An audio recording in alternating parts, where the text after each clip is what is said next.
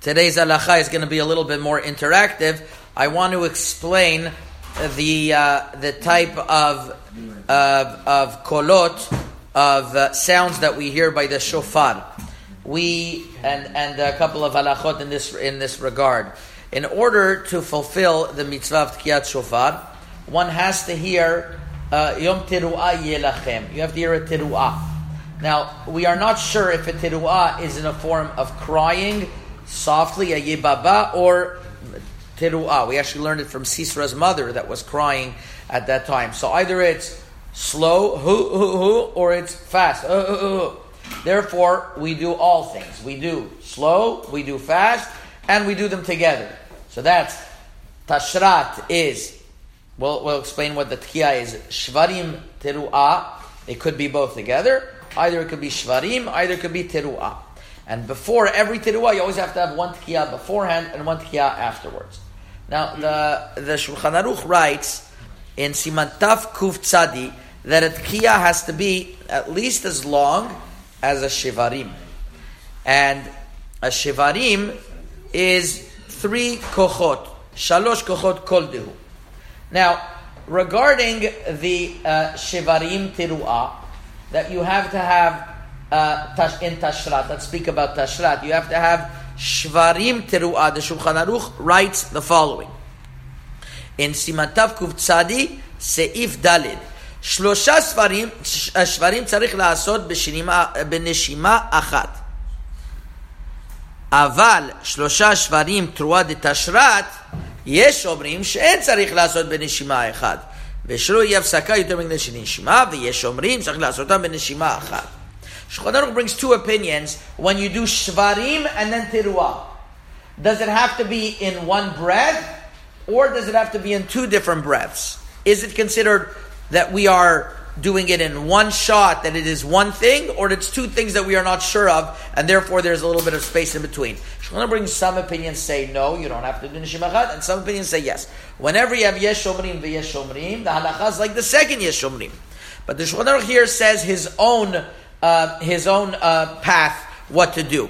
V'yireh shamayim yetzed yedet kulam ub'tkiyot meyushav yaseh neshima achat. The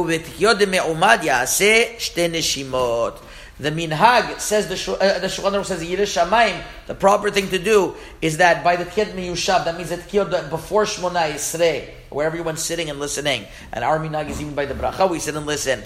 It's in one neshima, and the tkiyot of standing is in 2 neshimot. That means in the tkiyot during Chazarat Hashatz you do 2 neshimot. I'm going to demonstrate, but before I demonstrate, I want to mention the Ramah says the minhag is not to always do shte neshimot, and there's difference by Ashkenazim how to do, but by Sfaradim and the Moroccan custom bichlal is this is what the Chazan does when sitting. In other words, in the first tkiyot, set of tkiyot, the shvarim teruah is in one breath, and in the Amidah it's in 2 breaths.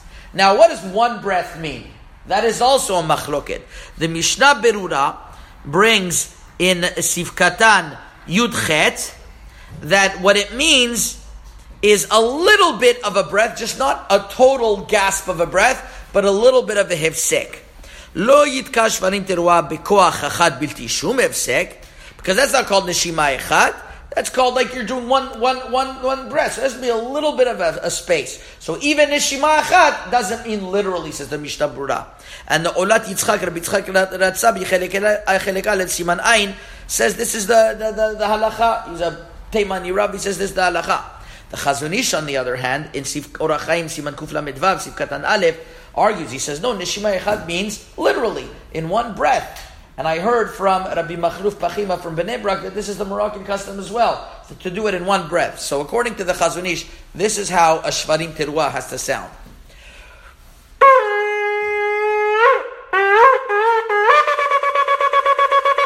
If you notice, we did it straight through the shvarim teruah, whereas according to the Mishnah Berura, it would sound like this.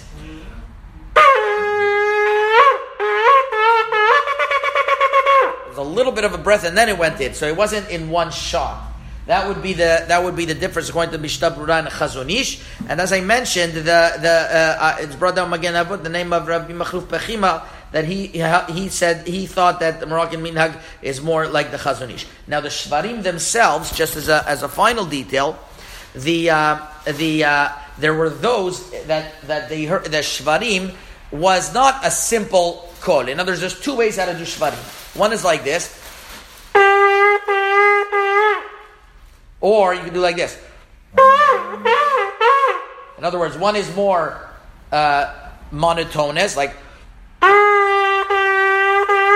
or what would be the difference? Those who do that it goes in and out, was it on purpose, or is just that's how the kol, the person who does it, that's how it comes out? There's actually a video of Rabbi Meir Israel, one of the Dayanim of Fez, actually blowing shofar. One could find it online maybe. And the Sefer Mikrei Kodesh of Rav Tzvi Pesach Frank in Siman Yud Zayin says that the reason why it like the second shvarim that I do goes in and out is to show that it should be exact. You could monitor that it's exact when it goes up and down. Whereas the other way, you can't really monitor how, and there's a shi'ur for shvarim that has to be shalosh turmitim. So he said that was the custom, why it had to be that way, and Rav Moshe Sternbach and Hashem should give him refuah shlema, Mu'adim Uzmanim, Chelik Aleph, Siman Hey, says this was the minhag in Russia and Elita to do it in and out like this, and some say that this was the minhag in Morocco as well. In other words, to do shvarim like this. So either way, the ikar is that the Baal Tokeh should have his proper kavanot, but these are different customs. Number one, that while we are listening to the regular shvarim teruah, they're benishima achat by the tkiyot of sitting down, like Maran says, and number two, how the shvarim was blown. Chazak u'baruch.